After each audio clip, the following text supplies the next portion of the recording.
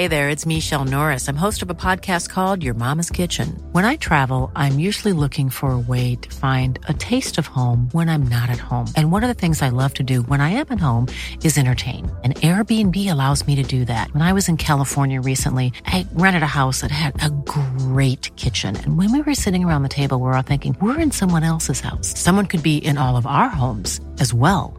If you have a home, but you're not always at home, you have an Airbnb. Your home might be worth more than you think. Find out how much at airbnb.com/host.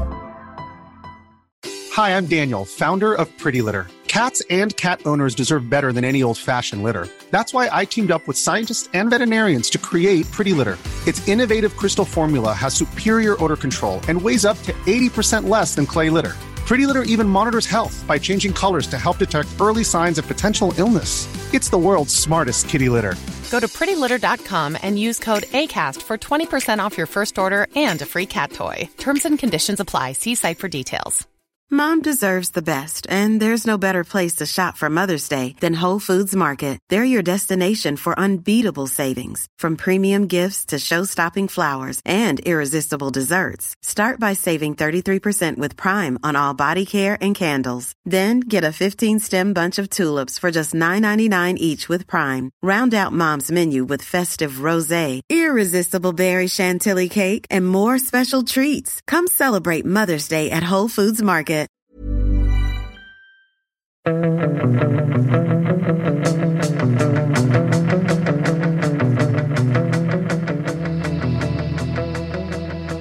Fotbollskanalen on tour lite extra denna onsdag morgon. Och egentligen så hade vi ju haft planer att vara på Jan Anderssons presskonferens med Peter Wettergren under tisdagen. Men den ställdes in, egentligen inte förklarat varför, men antagligen för att besked skulle först komma igår kväll om vilka lag som blev sidade om Sverige blev det. Så att den blev inställd, så därför ingen rapport från det. Men däremot en smäll, och vi undrar gemensamt, lever du Martin? Absolut. Det är helt okej insats mot Frankrike, men när Mbappé och grabbarna tog fram den där kvaliteten som är skillnaden mellan lagen, så gick det rätt fort och så pang och så var drömmen om VM körd. I vår gemensamma chattgrupp skrev du: dominerat mot Frankrike, jag är lugn. Pojanpalo kommer in och avgör. Men det blev inte så. Nej. Det var ju Bosnien som det återigen har stormat kring lite. Pjanic petad sägs ha varit ute och festat här nu under landslagssamlingen. De var ju redan körda inför gårdagens match och förlorade mot Ukraina. Hade de bara tagit en poäng där så hade det ju räckt för film. De vek ner sig helt enkelt. Och även Norge, det gottar ju du dig åt Sundberg, för att du tycker Norge är riktigt dåliga och hade velat att Sverige skulle få dem. Men nu blev det inte så, för de åkte på stryk i Amsterdam, eller hur? Absolut, riktigt dåliga har jag väl aldrig sagt. Det var väl en förvridning, kanske helt oväntat. Men det hade varit kul att fått dem med tanke på rivaliteten och allt annat. Men nu är det helt omöjligt, så då får vi hoppas på andra helt enkelt. Men Martin, ifall vi hade haft en livecam på det, hade det varit så som vi såg det när Hoka spela under EM här i somras, eller? Nej, jag var faktiskt lugn. Det måste jag säga. Vem tror på det? Tjena. Ja, Norge som sagt stryk 2-0 och jag vet att man i Norge i fotbollskretsar i varje fall besvikna över de coronaregler i våras som gjorde att man var tvungen att spela hemmamatchen mot Turkiet. Fick man ju spela i Spanien och där fick man ju storstryk. Det gjorde att man hamnade lite i bakgrunden, och när Turkiet nu slog Montenegro borta, då var det inget att göra när man samtidigt förlorade mot Nederländerna. Besvikelse för Ståle Solbacken får man säga, och för norska förbundet, och de får ta sikte på 2024. Det kommer ha gått många år mellan mästerskapen, så att det som klarnade igår var ju att Turkiet tog den här platsen. Wales blev det sista laget som blev sidat. Polen trillade ner och blev osidat, så att vi har alltså en sexsidad lag. Det är Portugal, Skottland, Italien, Ryssland, Sverige, Wales. och sen de osidade lagen i Turkiet, Polen, Nordmakedonien, Ukraina som smet förbi där genom att slå Bosnien, Tjeckien och Österrike. Så att det klarnade upp och alla kan ju veta 26 november fredag 17.00 då lottas playoff. Du kan följa det på C More på Fotbollskanalen. Men och vi kanske också ska klarlägga det här med hur det går till med lottningen, för alla kanske inte inser att man kommer ta ett lag från det sidade och de ska möta ett lag från de osidade. Det vill säga att Portugal och Italien kan ju hamna i samma fyrgrupp så att säga, och det är ju det man vill att Sverige ska slippa, eller hur? Att hamna mot antingen Portugal eller Italien. Ja, det är bara att hoppas, såklart. Allt för att undvika dem, såklart. Det skulle ju kunna exempelvis bli Skottland, Nordmakedonien i ena semifinalen och att man får möta vinnaren där. Ja, men det är ju så att det kommer bli en spännande lottning, och som sagt skönt för Jan Andersson och Sverige att man får börja hemma den 24-25 mars. För visst betyder det mycket, Martin, att man ändå får en hemmamatch, troligtvis ett fullsatt Friends, och då mot ett lite sämre lag. Det betyder väl mycket, Martin, att få spela hemma 24-25 mars, fullsatt Friends, och ändå kanske få något av de lite sämre lagen där. Nu ska man säga att det är inga riktiga blåbärsnationer med bland de osidade, men ändå. Visst betyder det mycket. Man måste ju säga ändå, med tanke på de resultaten som Sverige gjort under Jan Andersson, att man har den hemmaplansfördelen. Då är det fullständigt självklart att Sverige ska vara favorit i det mötet på hemmaplan i semifinalen. Något annat än en playoff-final ser ju jag som ett misslyckande. Ja, håller helt med. Och då ska det sägas, alla som undrar vem får hemmaplansfördel i finalen, det lottar man. Det är helt fri lottning. Så att man drar en från det sidade och en från det osidade, och så blir det då egentligen 3 block med 4 lag i varje där det står en VM-plats. Så det är egentligen 12 lag som gör upp om 3 VM-platser, så att det är ju inte jättelätt. Och de 2 sista playoff eller lagen som kom från Nations League var ju då Tjeckien och Österrike. Österrike har vi ju vetat ett tag. Tjeckien blev passerat av Wales som blev 2 i den gruppen. Så att det blir spännande. Om du tar 2, eller vilket sidat lag vill du absolut inte ha med, Sundberg? Italien. Vad säger du, Martin? Då säger jag nog Portugal faktiskt. Ja, och jag är benägen att hålla med Sundberg om Italien. Jag tycker att det är det värsta. Även för jag vet att man har lite goda minnen för 2017, så tror jag att Italien gärna hade sänkt Sverige, känns som Portugal.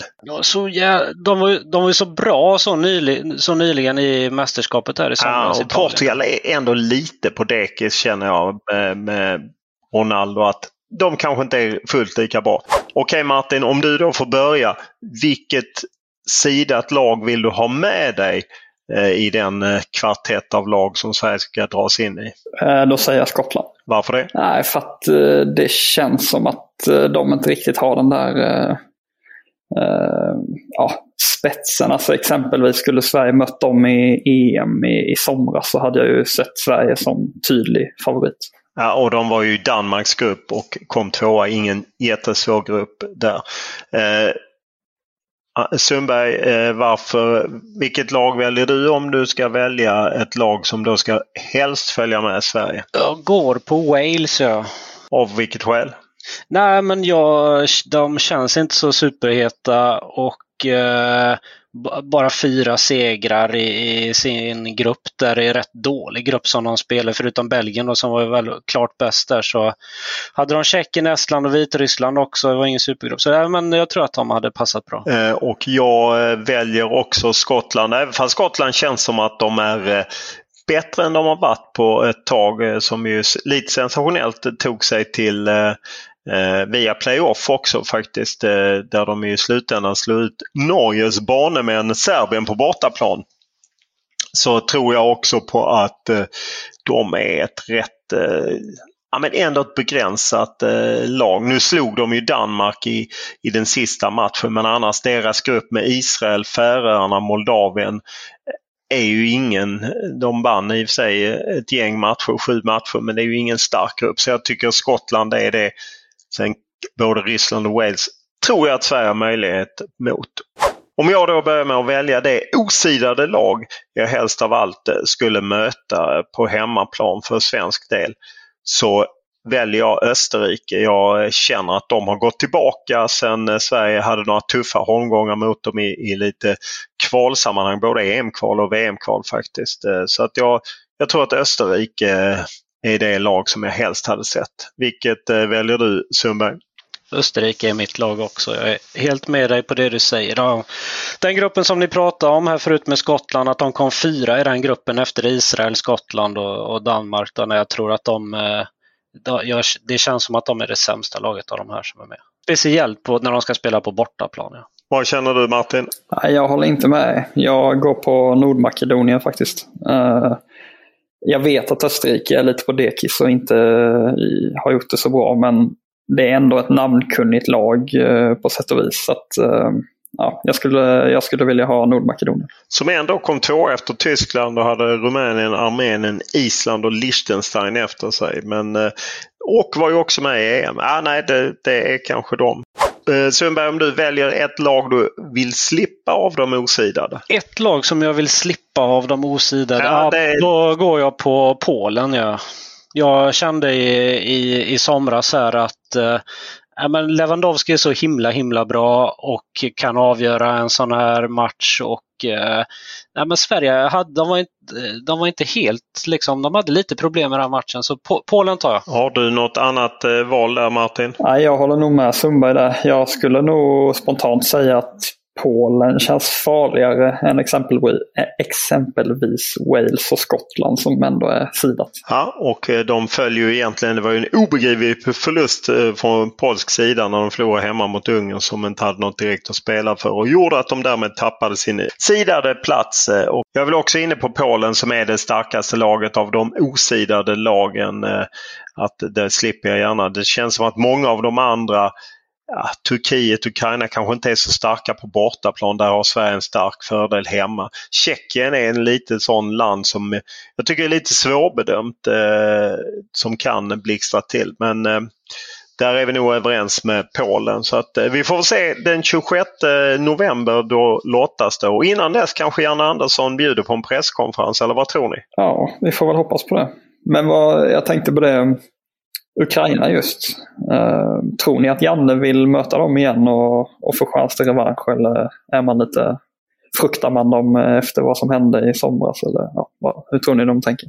Jag tror egentligen att han kanske hade föredragit att inte blev Ukraina, även fall det är klart att revanschsnacket kan komma igång. Men jag tror att han hellre föredrar att inte möta dem. Jag är inne på samma. Jag tror visst revansch, men jag tror inte att han tänker så. Jag tror han tänker på enklaste laget och då är inte Ukraina det, tror jag. Millions of people have lost weight with personalized plans from Noom. Like Evan, who can't stand salads and still lost 50 pounds. Salads generally for most people are the easy button, right? For me, that wasn't an option. I never really was a salad guy. That's just not who I am. But Noom worked for me. Get your personalized plan today at Noom.com. Real Noom user compensated to provide their story. In 4 weeks, the typical Noom user can expect to lose 1 to 2 pounds per week. Individual results may vary. This is Paige, the co-host of Giggly Squad, and I want to tell you about a company that I've been loving, Olive & June. Olive & June gives you everything that you need for a salon-quality manicure in one box. And if you break it down, it really comes out to $2 a manicure, which is absolutely insane. It's also so easy to get salon-worthy nails at home with Olive & June. The difference between how your nails used to look when you did them yourself and now with the Mani system is a complete game changer. The best thing about Olive & June, too, is it's a quick dry. Dries in about 1 minute, lasts for 5 days, and full coverage in up to 1 to 2 coats. Visit oliveandjune.com/perfectmani20 for 20% off your first system. That's oliveandjune.com/perfectmani20 for 20% off your first system. Hey there, it's Michelle Norris. I'm host of a podcast called Your Mama's Kitchen. When I travel, I'm usually looking for a way to find a taste of home when I'm not at home. And one of the things I love to do when I am at home is entertain. And Airbnb allows me to do that. When I was in California recently, I rented a house that had a great kitchen. And when we were sitting around the table, we were all thinking, we're in someone else's house. Someone could be in all of our homes as well. If you have a home, but you're not always at home, you have an Airbnb. Your home might be worth more than you think. Find out how much at airbnb.com/host.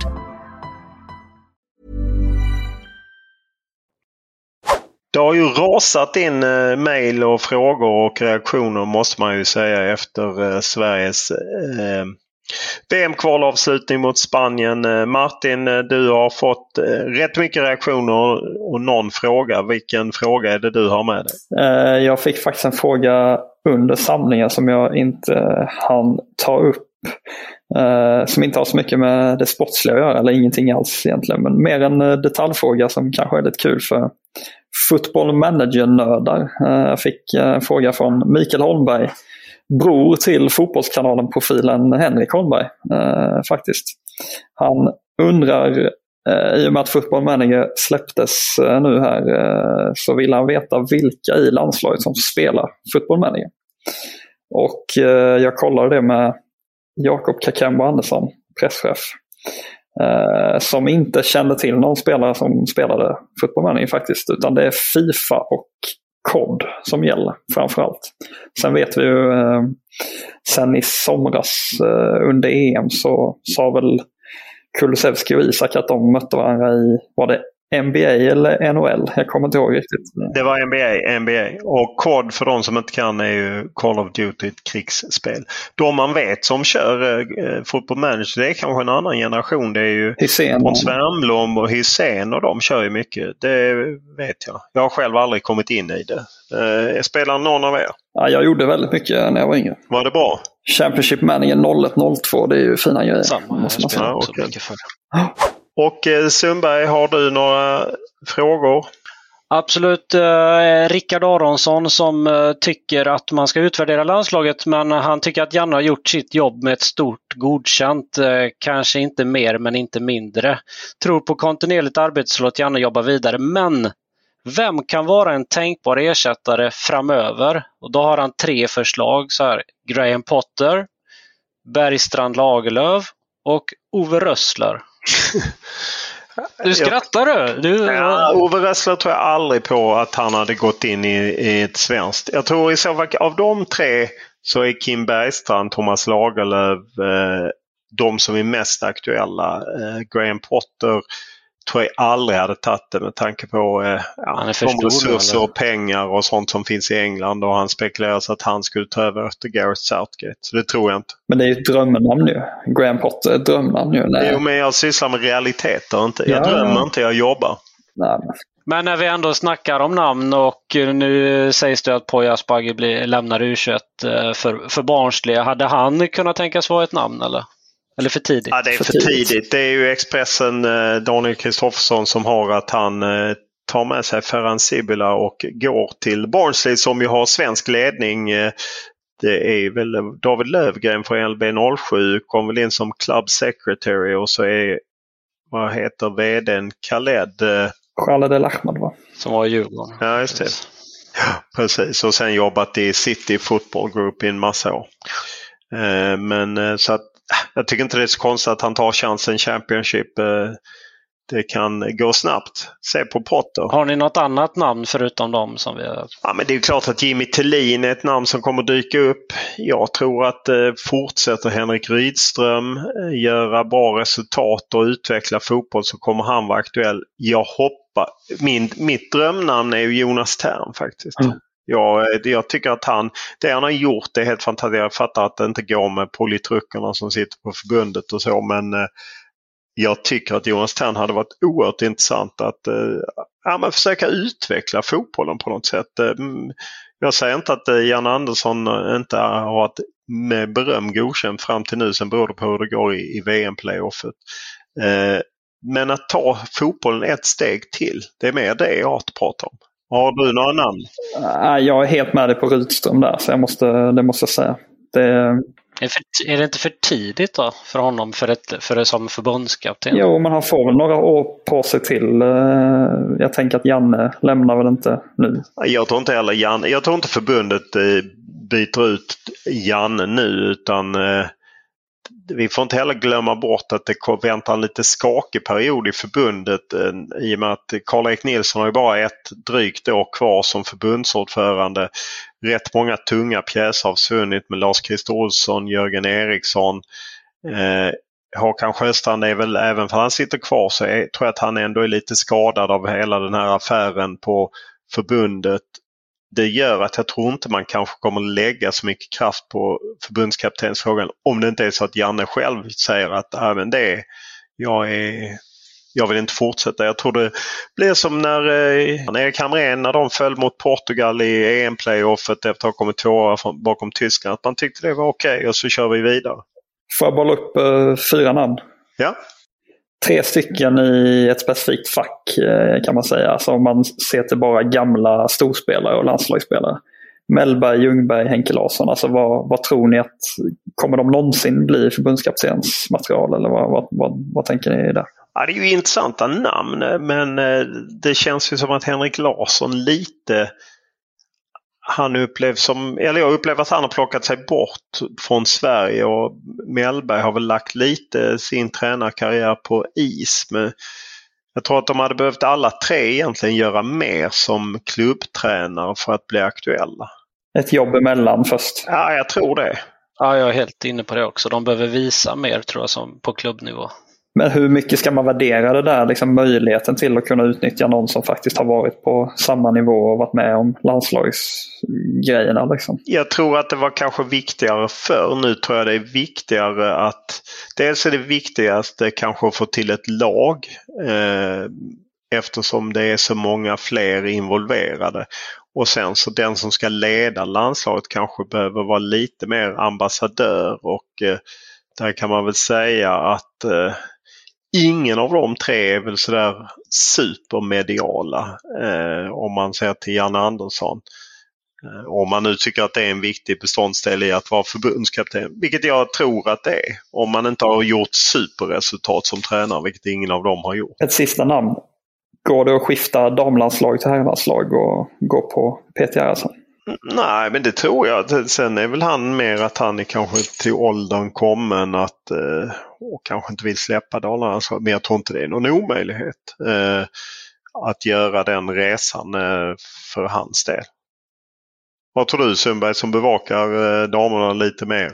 Ja, nej, men varför inte? För att han har gjorde det bra både i Häcken innan och har även gjort det bra med då, tillsammans med Magnus Wikman, som ju är väldigt duktig också. Så tillsammans så har de ju gjort det jättebra i landslaget och utvecklat dem väldigt mycket, tycker jag i alla fall. Men det är ju ändå slående hur ofta det blir liksom en tränare som är het just när jobbet blir ledigt.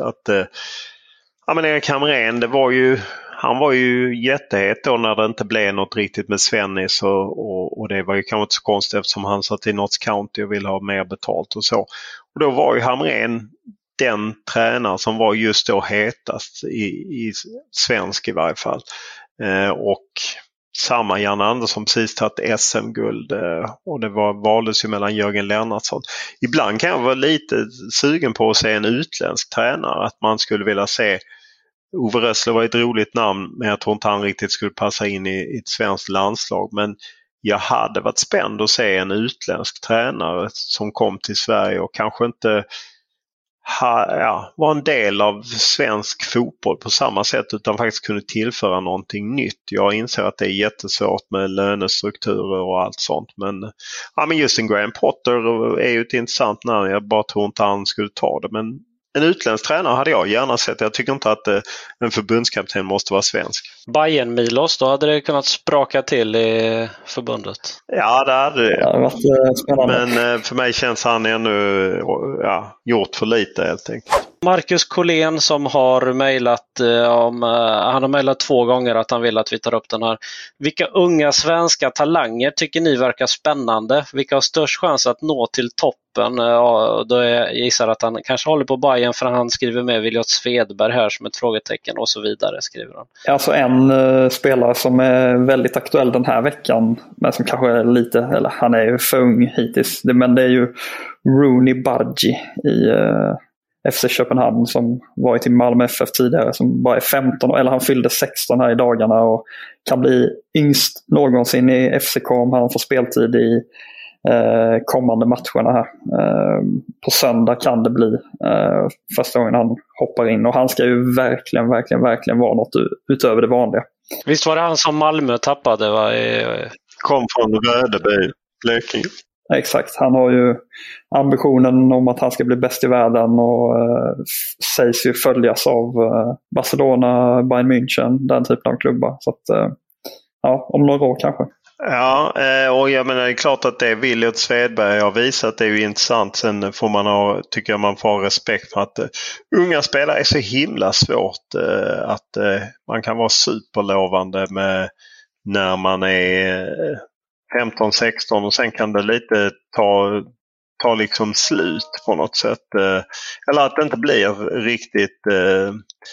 Det var Jardel Kanga till exempel som vi var och tränade med Barcelona. Han ser också väldigt spännande ut, även om han är oerhört ung fortfarande. Men det är klart att det finns en del intressanta unga spelare. Jag gillar ju Sebastian Nanasi i Malmö FF, tycker jag har en härlig spelartyp.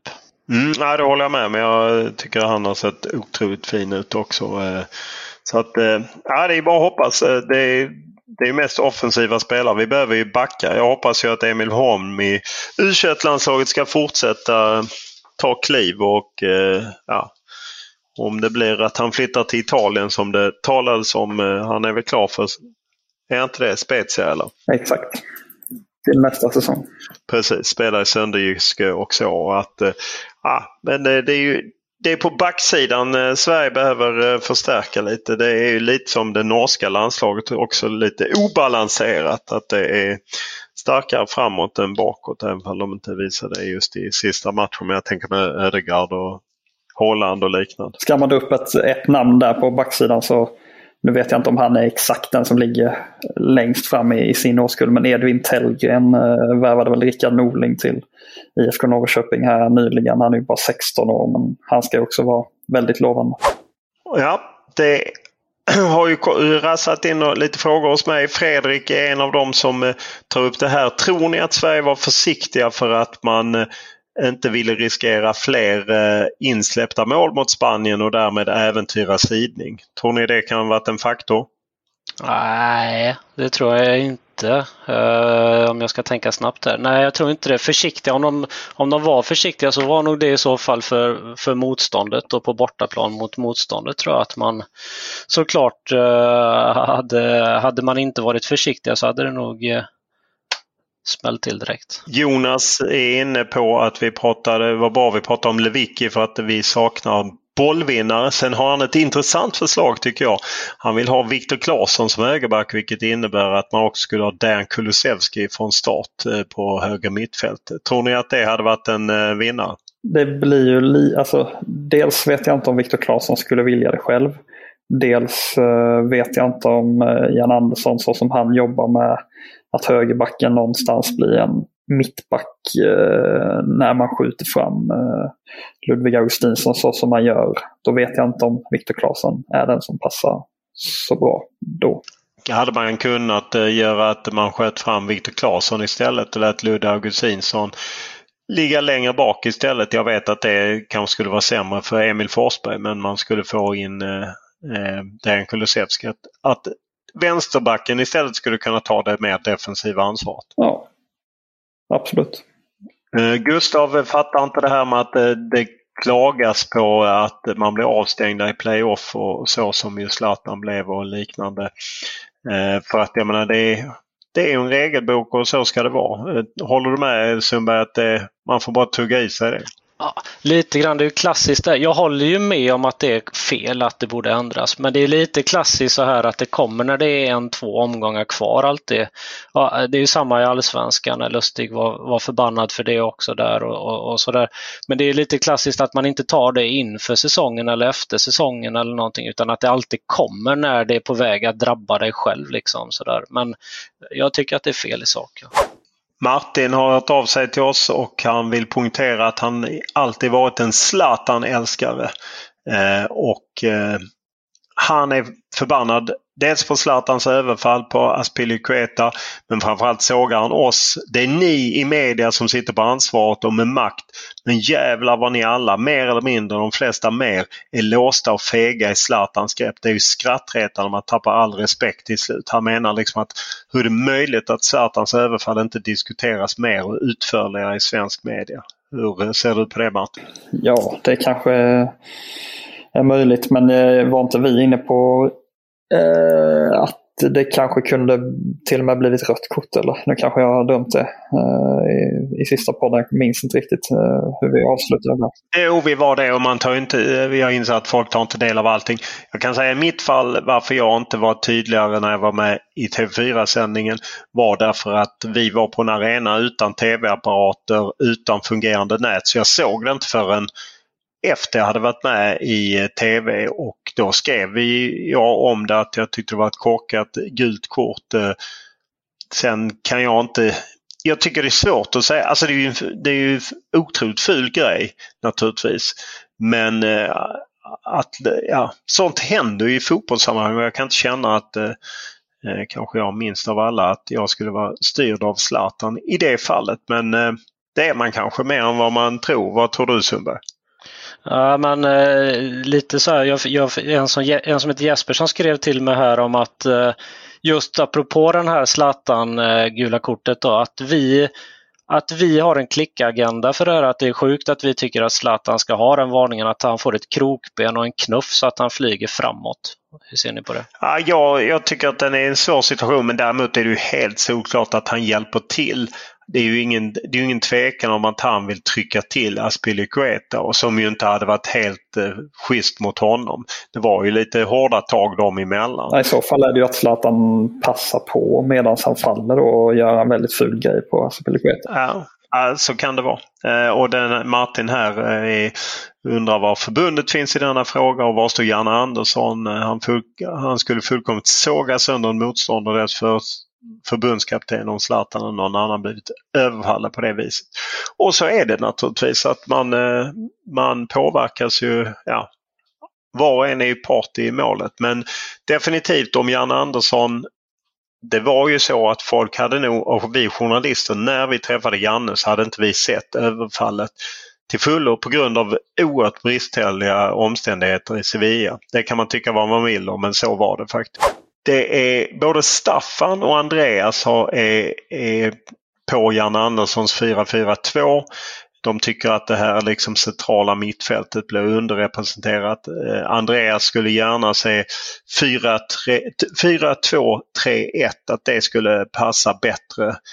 Att Svanberg eller Kajus skulle hjälpa Ekdal att balansera upp mittfältet. Och Staffan är inne på att Peter Gerhardsson gillar inte 4-4-2 zonspel utan gillar tysk eller holländsk markeringsfotboll. Han beklagade att Bobo Roy hade vunnit striden, och att varför man då inte kan göra som damlandslaget spelar lite, till exempel som mot USA. Så tror ni att Janne Andersson kommer överge 4-4-2? Finns det en annan spelmodell? Nej, han kommer inte överge 4-4-2. Men jag kan hålla med om att 4-2-3 med liksom de rollerna som det blir för exempelvis Kulusevski och Forsberg och så, det skulle vara intressant.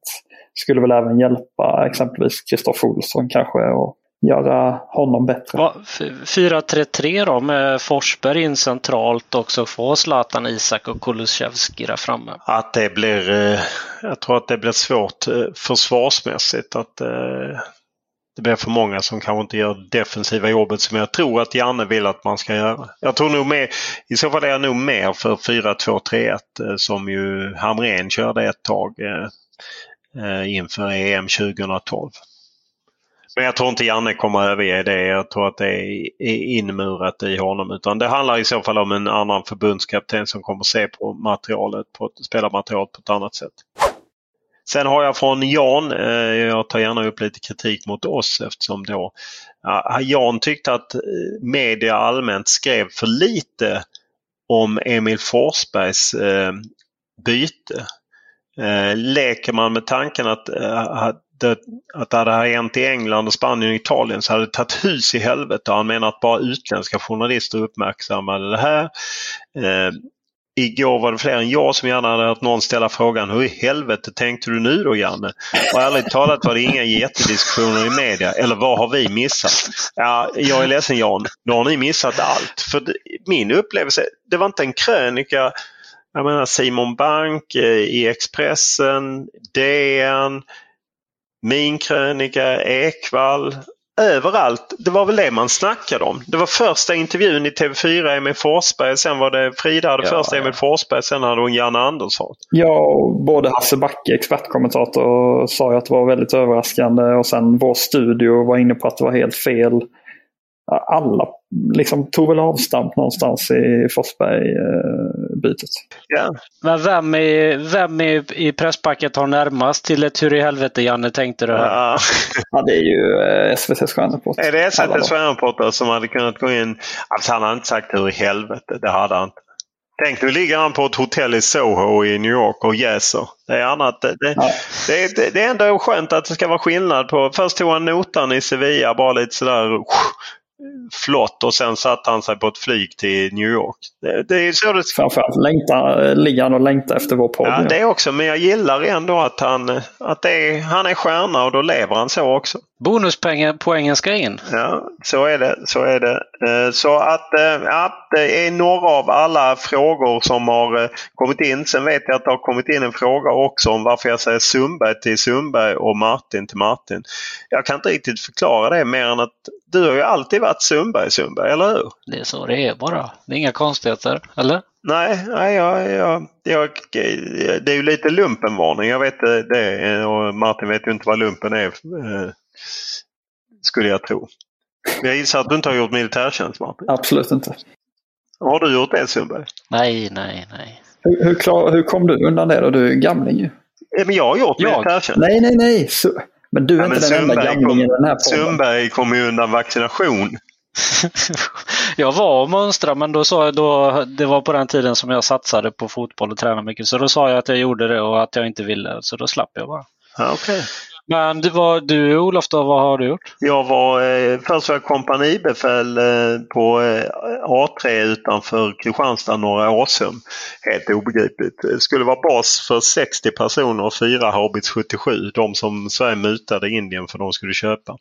Men när vi skulle ha fria kriget en vecka ute i fält, jag hatar ju verkligen naturen, så att då... Det blev ingenting för mig. Jag blev omskolad. Jag blev syokonsulent på regementet, och sen när jag övertygade någon att söka vapenfri tjänst, och släppte de ut mig efter halva tiden. Kan du berätta mer om syojobbet? Nej, jag gjorde inte med. Man satt på någon jävla expedition och sov och förklarade för folk att de skulle söka vapenfri. Det var ungefär det jag gjorde. Exakt hur ledde det fram till att du hamnade där och inte fullföljde ditt uppdrag då? Du spolade förbi det lite för fort. Ja, men jag sa till dem då när vi skulle ut i fria kriget att det inte passade mig.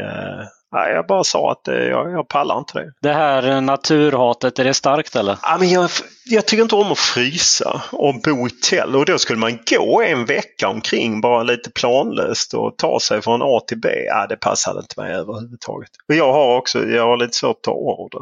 Så att man kan säga att militärtjänsten passade inte mig. Så att jag checkade ut och fick... Och så segla över Atlanten istället? Ja, precis. Det passade mig bättre, helt enkelt. Så att...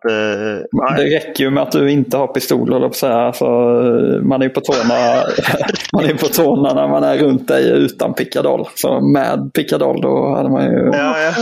då hade man verkligen varit på tårna. Så då hade man sprungit. Så är det. Jag ska inte ha vapen, helt enkelt. Då ska vi stänga denna VM-kvalperiod med en sista På spåret. En otroligt lätt På spåret. Sluta. Sjukt lätt. Klarar ni inte den på 50 poäng så får ni avgå. Är ni redo? Ja. 10 poäng från och med nu. Ni har bara 15 sekunder. Ni måste liksom säga tydligt att vi rycker. Folk är jätteupprörda över det. Att ni inte vi ska säga att vi rycker. Okay. Vi rycker. Har du fått Pelle-reaktioner? Ja, men folk tycker att ni är så jävla dåliga och att jag är för snäll. Men nu kör vi. 10 poäng. Ja.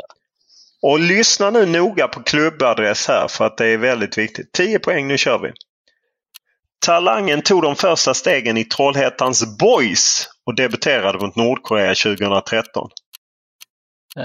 Trollhättans Det är inte Boys. Jakob Johansson då, menar han, eller? Det är inte Jakob Johansson, är det han försöker mena, eller? Men Trollhättans Boys, är det inte... Den var 8 boysare. poäng. Håkan Mild. Utlandskarriär som tog honom till Grekland och Frankrike. Ja, det är ju Jakob Johansson. Ja. Jakob Johansson. Ja. Varför lurar du mig så med det där med att jag skulle tänka på vilken klubb det var? För att du hade ju helt rätt. För han började i Trollhättans Boys och sen gick han till FC Trollhättan. FC Trollhättan bildades ju senare. Det hade vi tagit på 10 om du inte hade sagt så. För jag trodde också det var en luring. Det var jävligt fult gjort. Nej. Ja, det var väldigt fult. Det var det inte. Riktigt dåligt. Vi hade tagit den på 10. För när Martin sa det är inte Jakob Johansson, tänk till nu. Då försökte man ju tänka på andra. Ja. Då stänger vi ner och är tillbaka på tisdag då det är Malmö Zenit i Champions League och sen är det lite Europa-grejer. Och så kröner vi ju allting med att ta hem lottningen på fredagen. Så att det blir lite... Vi kör tisdag till lördag helt enkelt. Fotbollskanalen och Tor nästa vecka med koll på Europafotbollen. Kanske blir det en Jan Andersson presskonferens, vem vet. Och EM-lottningen, playoffet. Och så kommer jag lite utkik på damlandslaget också som har samling, va? Precis. Det är dubbla VM-kval och jag sa fel EM-playoffet. Jag menar naturligtvis VM-playoffet. Men det är ju VM-kval till 2023 för damerna. Vad är det? Finland och Slovakien? Slovakien. En i Göteborg och en i Malmö. Stämmer. Ja, härligt. Så att vi matar på några dagars paus nu och sen matar vi på. Stort tack för alla frågor och alla reaktioner. Vi har inte hunnit svara på allt. Oerhört kul att så många lyssnar. Eller hur? Absolut. Ja.